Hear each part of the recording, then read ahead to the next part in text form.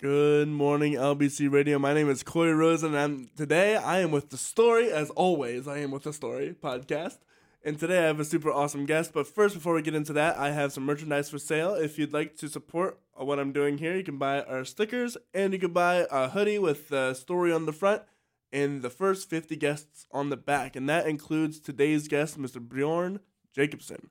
Bjorn is an original Delta Gypsy Grass artist from Lancaster County, PA. His travels through New Orleans and the Gulf Coast from Florida up to Boston have inspired his eclectic music multi-genre-based style that few can match. Playing guitar, banjo, bass, drums, mandolin, harmonica, and recently picking up the violin, there is little that can't be discussed.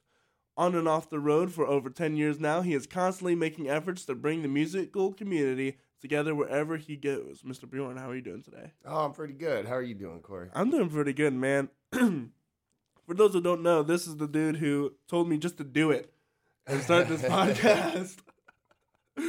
So I'm honored to have him on today. So what really got you into music as a kid? Was it just the old guitar that your dad had or whatever? What was it? Well, my mom, growing up, my mom played a little rudimentary, like classical, and so grew up with that influence being around, but I didn't pick it up myself until I was like 10 and started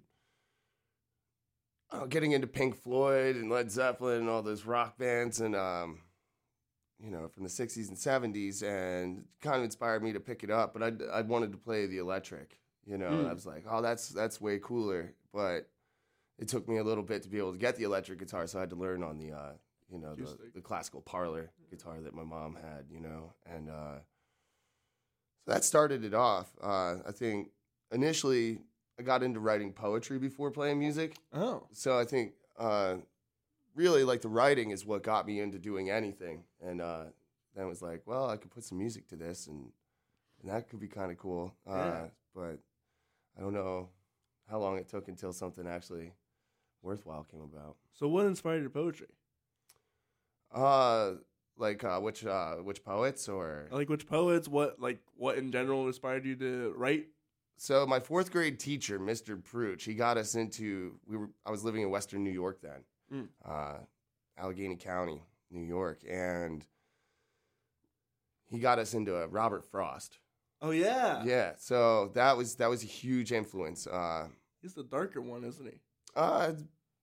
Mix and match, I'd say. All I remember is there's the poem about the boy with like the Saul or whatever, like kills him, like dies in like the winter. Oh yeah. And then you got the road less traveled. Yeah. Off even into Blue Butterfly Day and Who Am I? Dust of Snow. Yeah, that was some cool stuff. But as a kid, I don't know. I found it pretty inspirational, and then it's like, kind of want to write some of my own stuff, and I just took off from there, So, at what point did you decide music was what you were gonna do?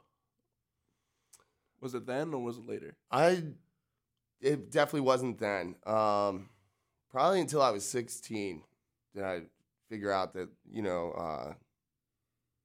music would be the path. I had a weird brush near-death experience thing, and after that it was like we could go at any second, so live a life that You want to live? yeah, you're satisfied with. So what was the music scene like back then for you? It was there was still some variety back then. I don't think it was quite like Lancaster is today, or some of the other areas I've been in, but I think it consisted of much more of like a middle-aged group of people doing these open mics around town, getting into whatever bars that served food that would allow minors to play, and definitely coffee houses and farmers markets and whatever you could get into, So that was always a struggle, You wouldn't always know which places were comfortable with a minor coming in and playing, or they would have like a cutoff time, 9 o'clock or something, and then, they didn't get to you until 9:10, and it's like, oh, sorry, kid, you gotta go. You're getting kicked out now, and but go through that a few times, and you start to learn how to finagle your way into these situations and not get up 5 minutes past, the time, the deadline. Right. So did you start gigging around that time too? Yeah, definitely. Some of the places that, would allow us in there started to hire us, that was a cool experience, just going in because you didn't really have the foresight to understand that, I could eventually, make a few bucks here. But then the, bar manager or owner would come up and, hey, how about a Saturday night? And it's like, I guess I could try to brush together 3 hours of material and do that. So yeah, I mean, there were little gigs, and like I said, the farmers markets and things like that too, coffee houses. That was, they definitely helped out. Here's a question: how do you brush up 3 hours worth of content? How do you decide? What do you? All the originals, Mm-hmm. So whatever you couldn't fill with that, whatever covers. And for me, covers aren't just, what everybody knows. It's kind of, I'm into, the Grateful Dead and where Jerry Garcia kind of split off and did things with David Grisman, more of a bluegrass folk approach. And that led me to getting into Appalachian music a bit more and bluegrass and some older stuff and definitely some like blues numbers. But I definitely was not the guy that was like ready to take requests, and they're like, nobody knew whether I wrote that song or not. Right. So that definitely had to be explained. But, yeah, we worked it out. So what leads you from there? You said you've traveled to New Orleans, Florida, Boston. What brought you to those areas? Going down to New Orleans was really due to my ex-wife. Her family lived down there, and we went down for a trip to Mardi Gras, and I just fell in love with the place, and we agreed to move down there. So jumping into that music scene was intense. Yeah. Coming from up here where at the time it wasn't very competitive, and if it was kind of unnecessary. Down there, you're fighting for a street corner. Wow. In the day, and you're playing 12 hours a day, 9 to 12 hours a day. You get up. If you have a morning gig at some, breakfast joint, you could do that and then go hit the French Quarter to do some busking. Then after that, go to an open mic, and then you have your late night gig if you could book one or two of those. And music just goes all day and night down there. So, wow. So that was huge. That really trained me to just get into it and belt it out in the street, get the attention of these people that they're inundated with music all day long. So how do you get them to look at you? Right, exactly. I'm sure that's where you get a lot of your performance. Yeah, certainly. It definitely, it was a good learning experience. So what other stuff is like different down there in regards to like music? I was told that a lot of it is based off tips, not just what you make at the bar. A lot, yeah. Most of the time getting paid at the bar, if you're not doing like the ticket thing, you're getting a percentage of the bar sales. Oh, wow. And then, so yeah, you really push to get those tip buckets going around.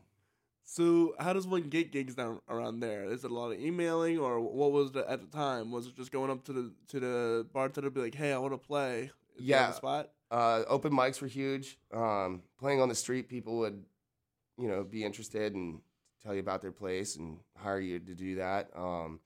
Craigslist was big back then. Oh, I yeah. hit up a lot of places on Craigslist from, Baton Rouge to Lafayette and New Orleans and, really just getting around and picking up anything you could,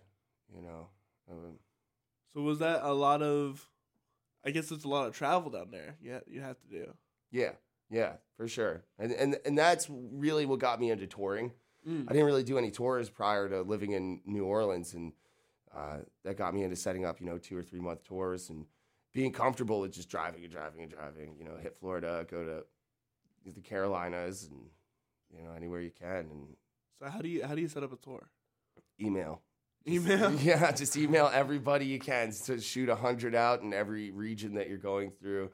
And then on the way down, I kind of set some stuff up just out of necessity, hitting open mics and selling, these burned CDs at them.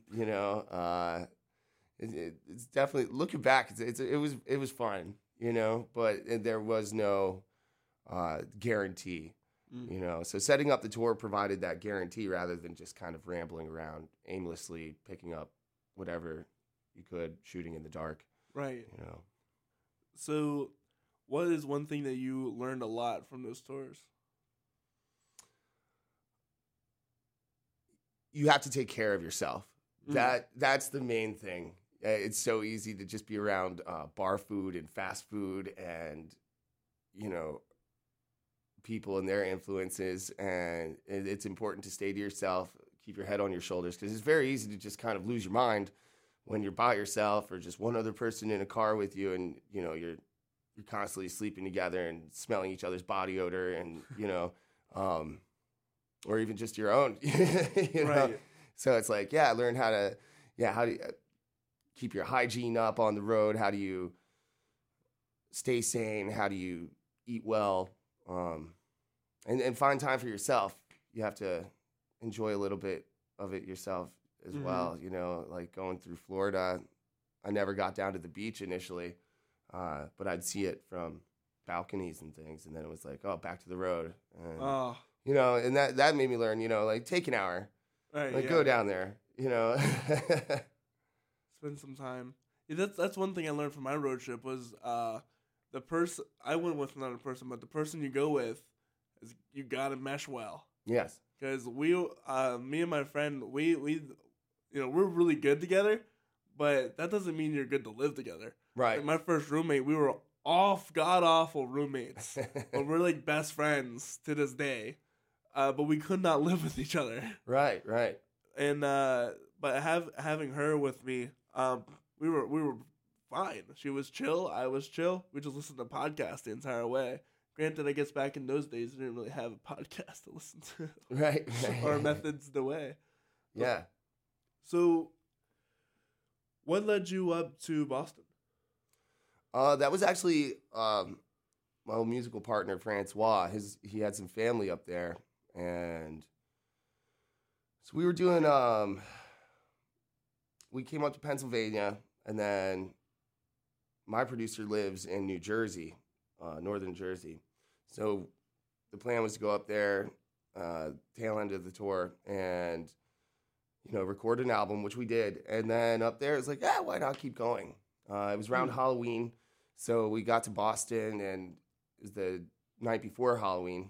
And then October 31st rolls around, and we have no gigs, so we went to Salem and checked that out. And that was a cool experience, and that's one of those things for us, took the time to do it, and it was definitely worth it. It was a cool experience all around. Definitely inspired some music. And what stuff did you see that inspired you?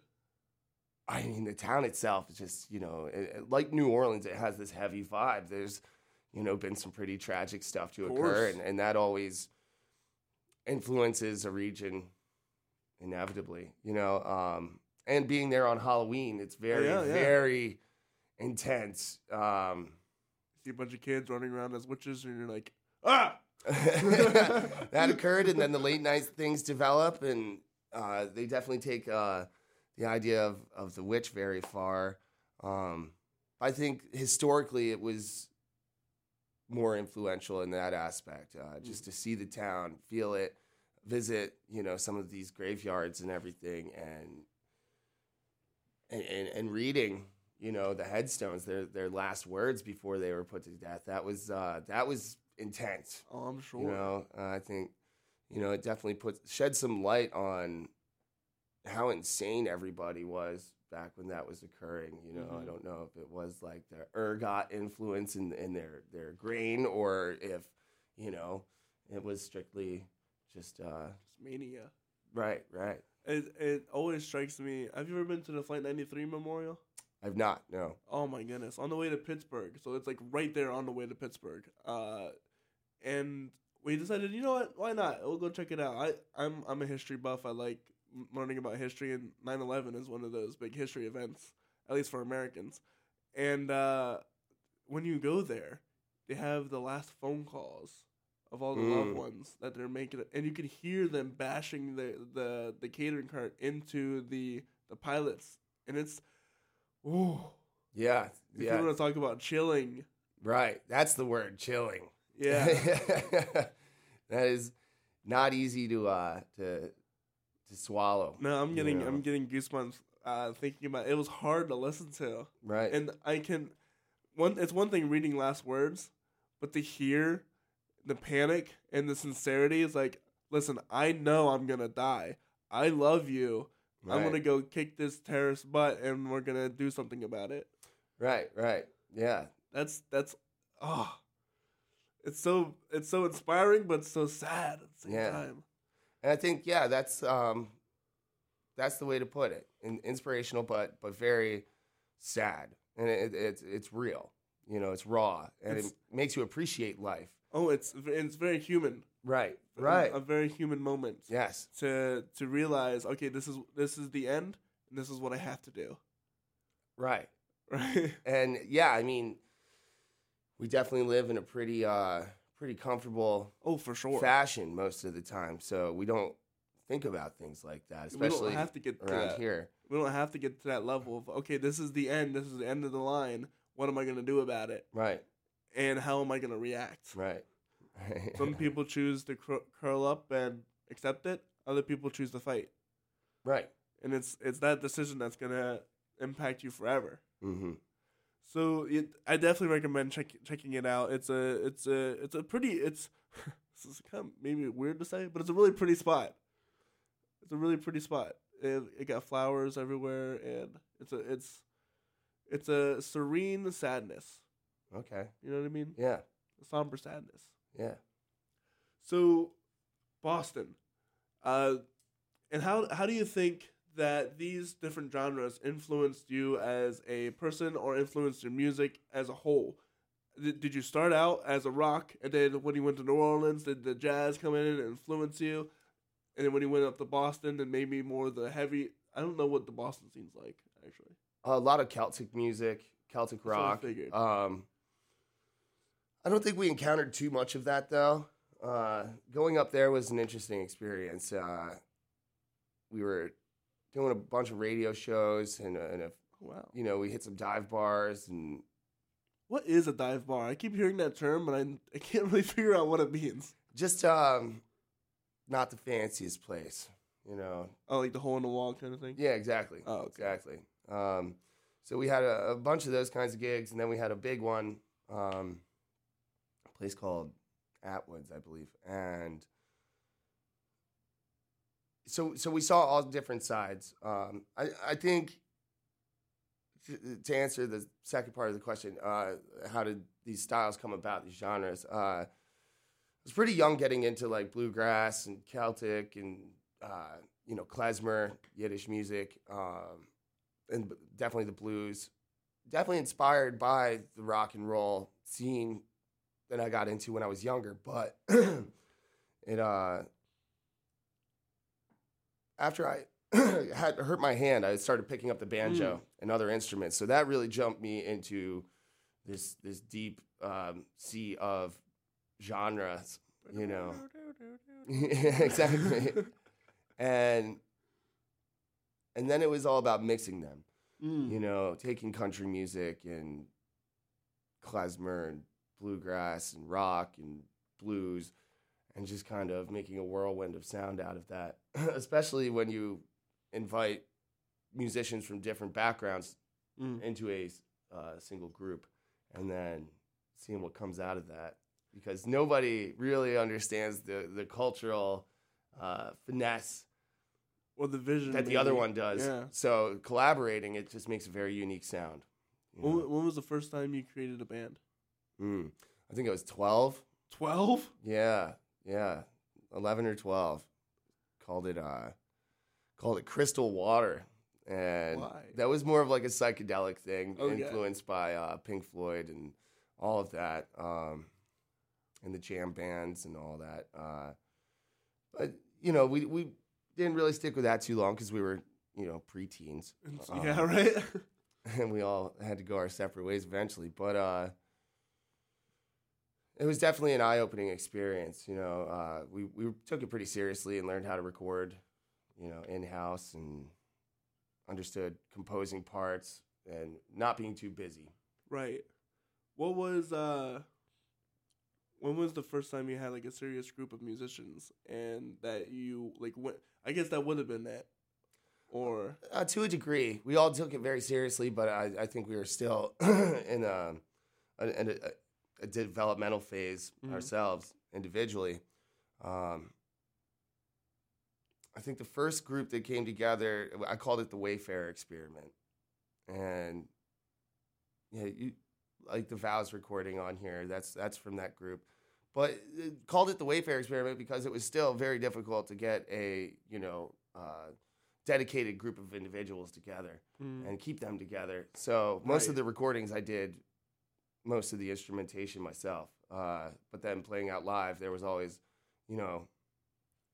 pretty standard group of cats to get it going. That is a good question. How do you find people that are dedicated to the craft, and is it just a bunch of trial and error? Is it just knowing the right people, getting information out of others, or what? Yeah, I think trial and error, getting to know everybody, network as much as you can, and understand that when you start a band, you're probably not all going to just hit it and be a bunch of rock stars and doing it right away. Although I think the first couple times you try to do that, that expectation is kind of in the back of your head, and so you just can't let it be disappointing. You have to respect other people's lives and understand that, even your own path could be taken in a completely different direction at any time. And I think that's what eventually happened with me. I was eventually the one that bailed out and did my own thing. You. Later on, with the Wayfarer Experiment, because that went through its phases, and then it was time to go. My family kind of moved out and went down to New Orleans, and that set forth a whole new chapter, meeting people down there and jamming. Then, of course, I didn't stay there for very long, so the musicians I met there, we never did anything serious, but it was a very educational experience. And then moving to North Carolina, I met Francois, and then we had that duo, that little power duo. That was a great experience, and we really started touring heavily together. And he's incredibly intelligent and well-rounded musically. So I learned a lot playing with him too. Really, it made it neat. What was some of the most valuable things you learned with playing with him? Really just trying to keep everything clean but intricate. And what does that mean? Some of the compositions get a little crazy. Okay. And there's that way to keep it together without it just going into a full-blown improvised jam in every song, which we loved to do, but then it was like, no, there is a composition here that we have to stick to and eventually go back to, but that was another thing too, like throwing those improvised measures into it, and just trying to make it wacky and quirky, but also professional and, intricate. So it was definitely an avant-garde project, it wasn't your run-of-the-mill thing, and because he was classically trained, but also into improv and jazz and, all sorts of stuff. Two completely different backgrounds coming together yet again. So you mentioned hurting your hand. What happened to your hand?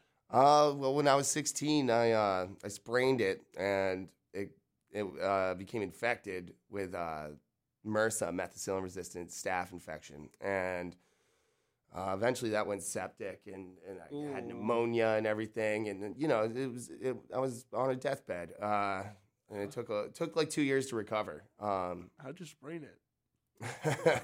I was a teenager swinging on vines on the Susquehanna River. And that vine snapped and threw me into a gully, and I landed in this like backward crab walk position, and Yeah. And at first, it's like, oh, I'll be all right. It's just a sprain. Nothing's broken.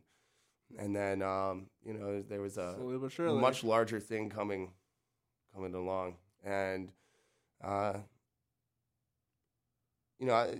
actually kind of happy for it because it did inspire me to appreciate this life and appreciate what we can do with it and really take the initiative to step off into a direction that most people will, and in fact, many people did try to deter me from.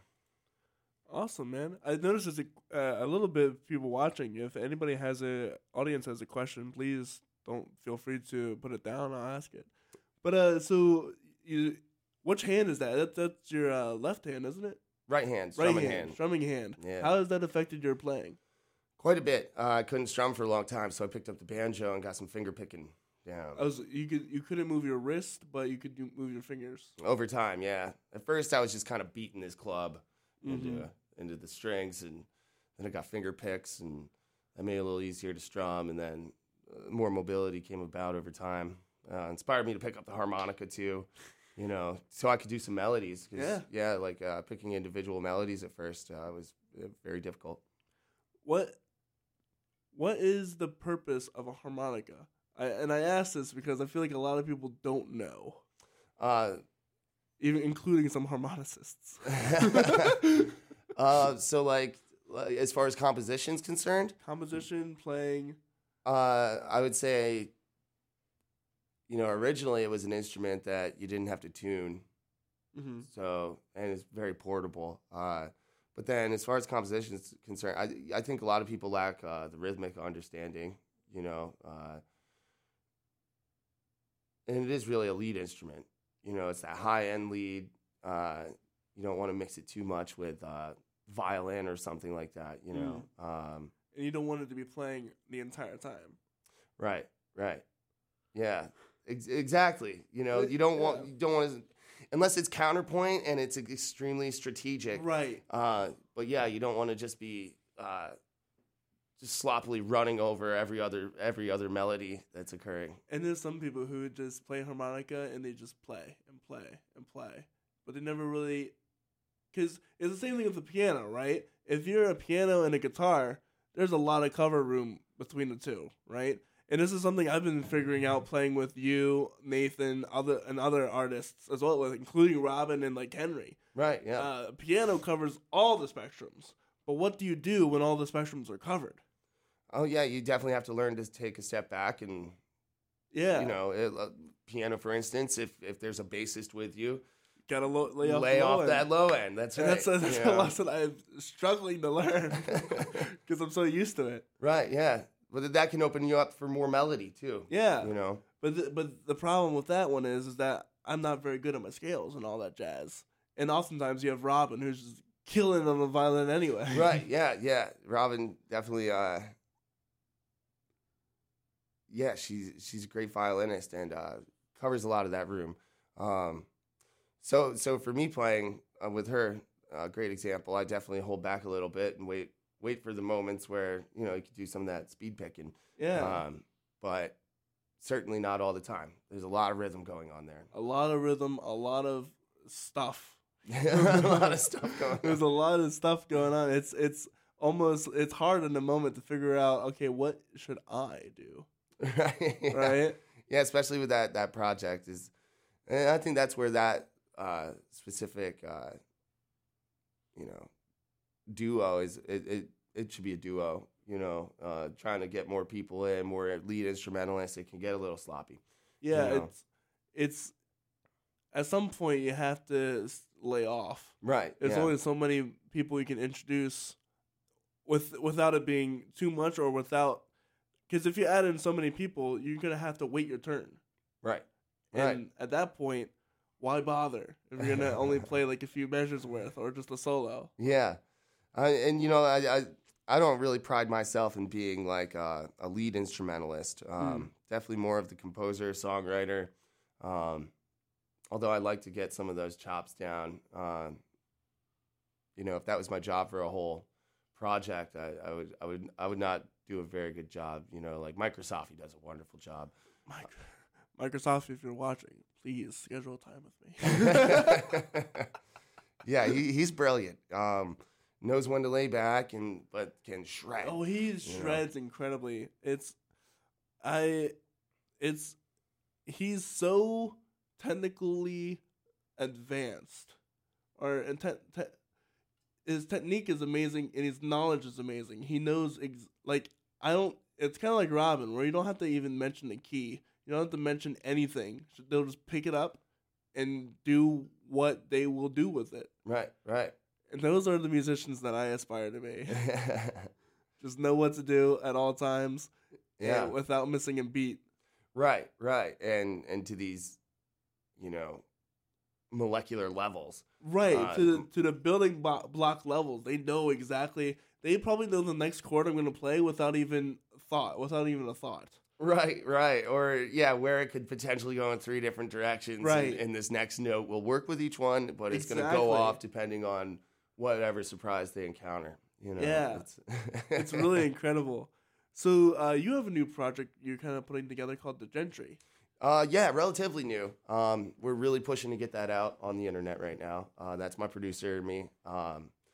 We came up with the idea to kind of take the blues and folk aspect and mix it with his studio arrangement of synthesizers and drum machines. So I play a lot of bass for that and sing. And it's a really cool project. You should check it. It's on Spotify, right? Yeah. Most of the digital platforms that I can think of, Amazon, Spotify, Pandora, all that, Apple, all that jazz. It really is getting wider and wider with each day, isn't it? It is. Yeah. And you never know what platform is just going to pirate that from wherever you can find it for free. There's all these websites where you put your name in and then it's like, oh, I didn't know this was on here, and then it's stripped from some crappy YouTube video. Right. And it's like, this should not, nobody in their right mind. It's definitely like a bot just automatically stripping stuff, YouTube videos from crowded bars and coffee shops, and you can hear some chatter, somebody telling a whole story next to this phone recording. And I mean, I don't understand that, but I'm certain that some of the professional recordings have succumbed to the same I don't know. Same nonsense. Yeah, same result. So how does one decide that they need a producer? Well, when I was 18, really started trying to do this solo thing, and I learned all these instruments by then, and I was like, I could just put a demo together. And I found this label called Third Time Lucky Records out in Harrisburg, and they were like a pop punk label. I was not pop punk at all, but I hit them up, and it was like, a little bit of money for this whole recording, and I went out to this house, and they recorded me, and then they liked it, so they signed me and started getting me some shows at these pop punk shows. I'd show up with my acoustic guitar, and they're like, "What is he doing?" Yeah, exactly. But no, it actually went pretty well. But then eventually I got out of that. They kind of dropped what I was doing, and later on I hit up the actual producer from the label, Nick, and he's like, oh man, I don't know what happened with that, we could still get together and do some stuff. And over the course of time we eventually became really good friends. He was the best man at my wedding, and he's watching. Is he watching? Yeah, he's watching. He's like, hey, Nick. So yeah, I mean, for anybody interested in that story, definitely look up The Gentry and check out some of that music, because it's a totally different vein from anything else. Yeah, it's completely different from anything I've heard you do. When I first, because I wanted to know if he had a Spotify, so I just looked up Bjorn Jacobsen on Spotify, and The Gentry came up, and I'm like, what's this? And I started listening to him, like, wow! I've never heard him do any of this stuff. Yeah, it's definitely much more professional approach recording. Oh, absolutely. Yeah, for sure. And much more techno. Yeah, that electronica vibe. Electronica vibe, yeah, for sure. And it was really interesting to hear because you have a unique voice, a very unique voice, and it's very like gravelly, and to hear that mixed with the electronica was very interesting. It's almost as if you had Louis Armstrong, Yeah. you know, something you just wouldn't expect, but it really really works. Yeah, Louis Armstrong with synthesizers and drum machines. Yeah. That's pretty cool. It's an interesting way to put it. So, you also had a group with what was it called? With Henry and Grisofi. General Semantics. General Semantics. What was it like pulling that all together? That was insane. That was, that group of musicians was definitely the largest group of some of the most talented people that I've had the pleasure to come together with at once. I think there was a bit of insanity involved with that project as well, with everybody. Just a lot of intelligent people just doing crazy things and really experimenting with the sounds that we could make together. Yeah. I believe some of those tracks you've got on here. I do have some of those tracks actually, and that was a learning experience as well. Like going back to Grisofi, some of the counterpoint he and I did, it was just an improvised counterpoint at that. It was just nutty. It's ridiculous. And then Henry on the bass really, really brought a whole new like liquid level to his bass lines with that fretless upright and just cool stuff, and quirky. It's very quirky. It got very serious too, and some very serious songwriting came from it. But yeah, we could have fun. And yeah, so some of the stuff that I love from that project was the amount of genre twisting and like all the stuff you would never ever hear in your entire life. Right, yeah, it's definitely one of a kind, that project. It is. It's amazing. There's a lot. It's like there's like a blues section, and there's like a screamo section, and there's like or Bjorn just going and it just into goes some bluegrass country riffs. right. Into some like metal polka breakdowns and polka. Yeah. All of it, man. And jazz and prog. Yeah. Huge progressive aspect to that band with Henry and Mike. Truly, truly inspiring. So it's inspired me to just mix genres as well because it's so much fun. Yeah.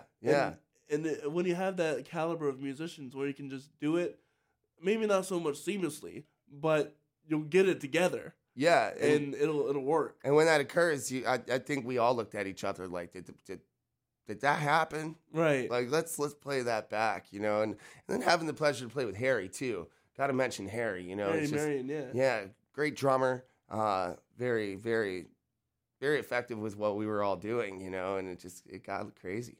Yeah. So, what are some future things for you that you want to really do? Right now, it's I'm really working on trying to get a solo album together. And mainly just solo and how it's portrayed. I do want to get a lot of these musicians in on it and do as much as possible and kind of get a giant collaboration with everything that has been done. On top of also doing more with the Gentry. We're planning on getting together and discussing the next recording session for that as well. So I think that'll be very fun. Yeah. So a lot of your story seems to sound like that you're breaking out of a comfort zone. Always. Yeah. I think if you're not testing what you're comfortable with, there's little growth, and at a young age it was kind of forced upon me, that extreme discomfort, and now it's not so bad. It's like, oh, I never thought of this before. It's not so uncomfortable anymore to kind of just jump out of the lane and take that hour for yourself, so to say. What was the first moment of jumping out of your comfort zone, do you think? Definitely with the injury and going to festivals, with my little banjo at the time, and people just kind of taking me by, the shirt sleeve and dragging me to this group of people that you're going to fit right in here. And like, I knew nothing. You know what I mean? Like, I did not know much of the banjo or bluegrass or anything like that. And it's just, here, we're throwing you in with this group of professionals around this fire at this late night jam. And, that was extremely uncomfortable, but inspirational and educational, So what are some mistakes that maybe you've made that you would give advice to or help others not make the same mistakes? I would say just stick to your own path.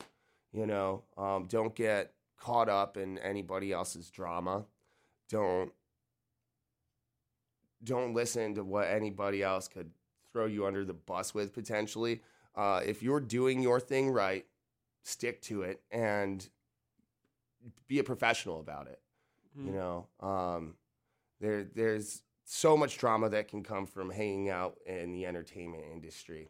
And there's a lot of envy on all ends, and I think that envy really creates this boiling pot of stuff you just want to avoid. So I think going home after the show, that's a big thing, just go home after the show. Yeah, I mean, you're right. There's a lot of stuff that can transpire if you just don't just go home. Right. And people's perceptions are out of whack with, the influences that are out there. And it's good to avoid all of that, stick to a very close-knit group of people. And, whatever you're doing, don't flash it all, allow some room for surprise, That's something I've learned a lot for this podcast is I have to taper because I love talking about stuff I like cool stuff I've got going on. Right. But it's people are always like, "Oh yeah, what you got now?" Oh yeah. You know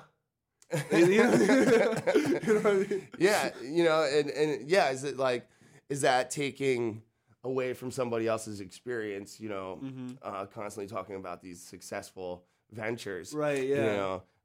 It's good to keep that on the down low until it's ready to really be thrown out there. Right, yeah, it's a lot. I've been learning the art of surprise and marketing, really. Right, yeah. That's what it is. Yeah, it really is. Because if it's dull by the time it's released, if it's kind of, all right, I heard about that, Right, yeah. You want that shock value. The shock value, yeah, and you need to market it or talk about it enough for people to be interested in it, but enough or not enough to ruin it. Right, yeah. It definitely excludes some of those major details, that mystery. That mystery is what keeps it going, the intrigue. Exactly, yes. You know what? I was gonna say something, but then I decided, you know what? I'm gonna keep it a mystery. I've got a big artist coming out. I'm gonna keep it a mystery. Yeah. For now. So we have some of your songs. One of the first ones you had was Vows. Tell me about that one. Vows was with the Wayfarer Experiment.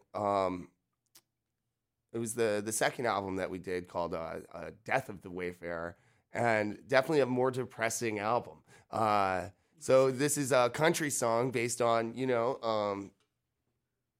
being falling in love with somebody that you find out is married, Oh, no. So there's just no hope in that. Run along, So that's the gist of that song, How'd this come about? It was kind of an interesting little joke that we had that turned into a very serious song. So hopefully no one fell in love with the married person. No, it didn't go to any sort of extent like that. It was just, this idea that we ran with, and it was funny to sing, But then it was like, oh wow, there's some real merit to, at least I think to this subject matter. Oh yeah, well I mean it happens all the time. Right, and yeah, if you don't know, and the song definitely explains that within it, Right. So with all that said, this is Vows from the Wayfarer Project. A Wayfarer Experiment. Correct. Yes.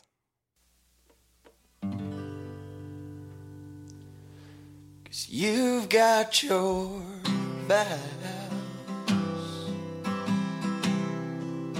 and I know they're true. You've got your vows, and I'll never have you.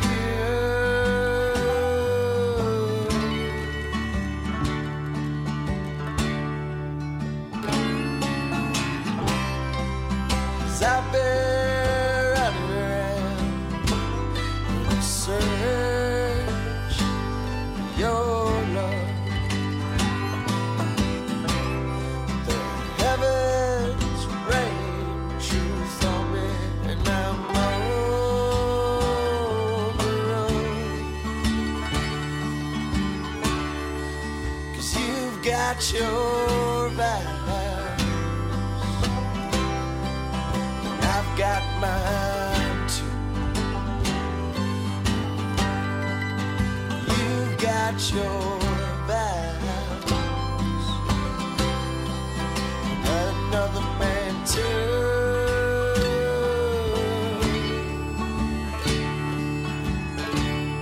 That other man too. That other man too.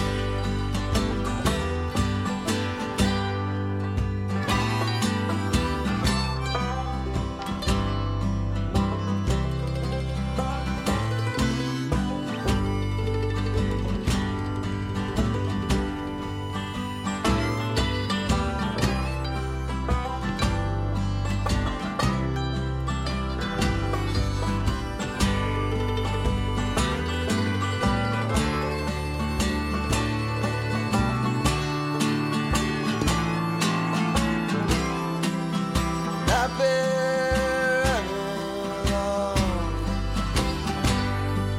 the slow, slow time, hoping for a little love, but all I found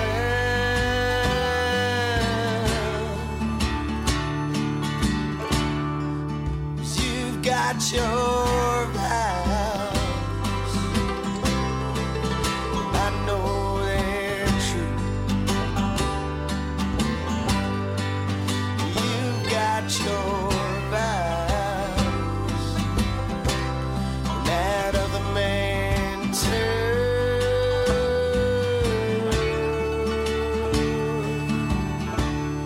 That other man too.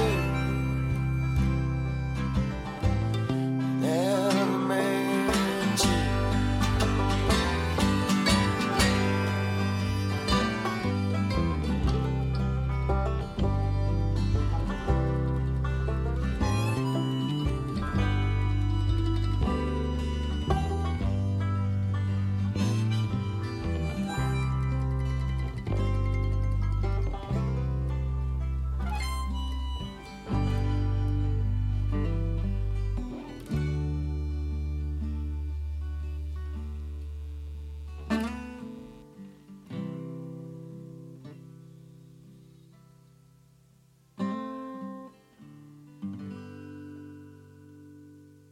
That was Vows by the Wayfarer Experiment. So, tell me. I lost my question. Was that all of you mostly?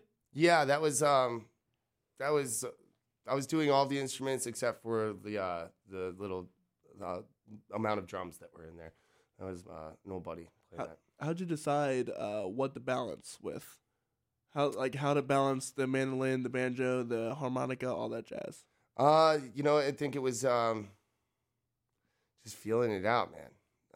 It was a strange process in there, And Nick's really brilliant for allowing that space, that room to be able to do that, But he has no problem hitting that button and saying, you messed up. Do it again. And I love him for that, That's what they're there for. Right. But and a lot of times you don't get that freedom when they are there for that reason. So that I think, that's a great example of just kind of allowing the studio to dance with itself. and it's pretty cool. Where can people find that? Not many places right now. That's something that we are working on in the future, is trying to get some of that music out there, because it is older. And, at that time, a lot of these platforms, they just weren't really attainable. Right. Yeah. So now, yeah, I don't know, potentially re-recording it or releasing some of that stuff. But I think, recording it again, it's not going to have the same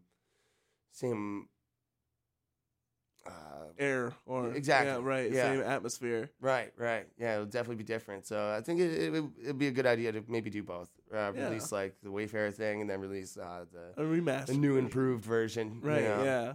That's something I've been wanting to do with some of my music. Is some of my music, like the worship song that I have, it sounds really great as like the orchestral piece that it is, but it also sounds insanely good in like a contemporary worship where there's like 4 singers and right and all that jazz. Because we did it for my my senior recital, because I couldn't have a full orchestra, unfortunately, during the aftermath of COVID, and it was amazing. It was really, really good. But what do I do? Right. Like keep it as an orchestral piece, but why not just? But then my mind was like, well, why can't I release both? Right. And there's no reason why you can't. Right. Yeah. And there's but perceived to me, I was like, well, they just don't do that. But I can though. Right. But I can do that. Do whatever you want. Do whatever I want. Exactly. So, in that similar kind of vein of style, we have Mended Love. Yes. That was definitely written at a later time, while General Semantics was pretty much forming. I think that band had a good 2-year run, and I don't know, we're bringing it together every now and then as a little surprise, but definitely a tune written about being broken and, like, I'll never love again, and then, meeting somebody where you feel like, maybe I could love again. So here's these broken pieces I've mended together for you. Mm-hmm. So that's the gist of that song. It's one of my favorite songs to play along to. And with that said, this is Mended Love from the General Semantics. Correct.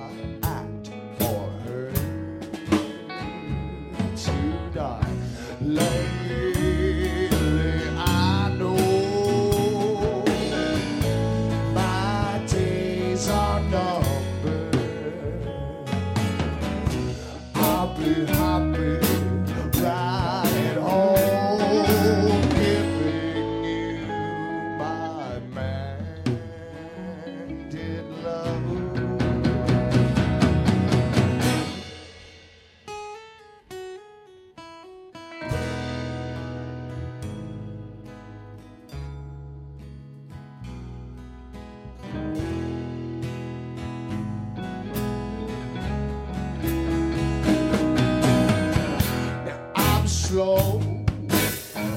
But I know that my mind is often damaged more than most. But I hope that she knows the way that she touches me, fixes every hole. Lately I know I can't do this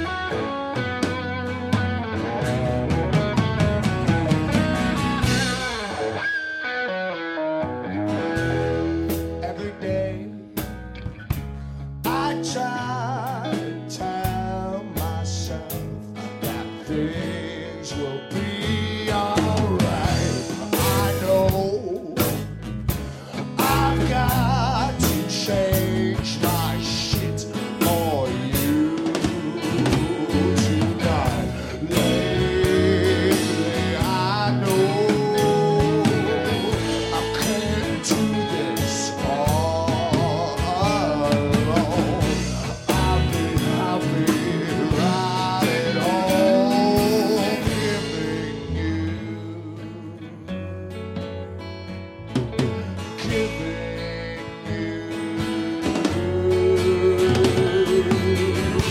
my mended love, my mended love, my mended love.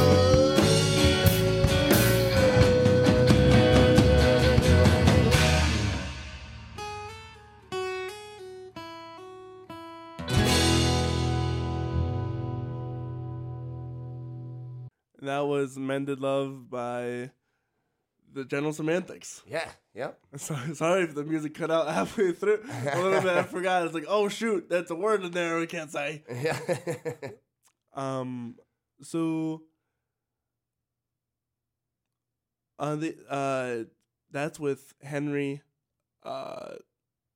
Microsoft, Mm-hmm. you, others. I'm Yeah. forgetting. So that project is where can people find that? Nowhere. Nowhere. So a lot of those songs, I would like to record, with an actual project that, get Henry and Mike in the studio and try to do that. But everybody's very busy, and trying to organize that even with my schedule as well. The performances are really taking control of my entire life right now. Oh you yeah. know. So what stuff do you got upcoming? Let's see. It's just a lot of local stuff, but we'll be at John Wright's. Robin and I will be on Friday, I believe. You got Amigos every Wednesday, right? Amigos every Wednesday. That's tonight. Yeah, it's tonight. And then the Meadery every other Saturday, I believe. That's DeFrancesco's Meadery. Yeah, DeFrancesco Meadery over in Wrightsville, and then the Bucket Open Mic Mm-hmm. over in Wrightsville as well, and then working on a bunch of new places as well. It's hard to recall everything without my calendar right in front of me. Right, of course. Because there's quite a bit. And then time with the kids and everything. So there's family time and performance time, and then trying to find any other time is really, it's difficult. Oh, I'm sure, and we'll talk about all those balances later on. But for the radio, we're gonna sign off and get you back to your music. If you have enjoyed this, please be sure to follow us on Facebook.com/The Story Corey Rosen. That's CoryRosen. You can also search up The Story Corey Rosen on all streaming platforms and Instagram and follow us there. You can get all of our guests upcoming and prior on Facebook and Instagram. And if you really want to support Bjorn, you can check out his Gentry project on Spotify. That is on Spotify, The Gentry. That's Gentry, The Gentry, on Spotify. With all of that said, if you really want to support us, you can buy some merchandise. Help me grow the company here and help me sustain this, because it's a lot of time and it's a lot of effort. It is. You're really putting something together here, and I know, and I'm really. And people should be supporting you, Corey. Yeah, they should. How dare you? Give me your money. No, I'm just kidding. But if you do really want to support us and help, stickers. We have stickers. We have hoodies with the logo on the front and the hood and the first 50 guests on the back, including Mr. Bjorn Jacobsen. With all that said, we're gonna get you back. We're gonna get you guys back to the music.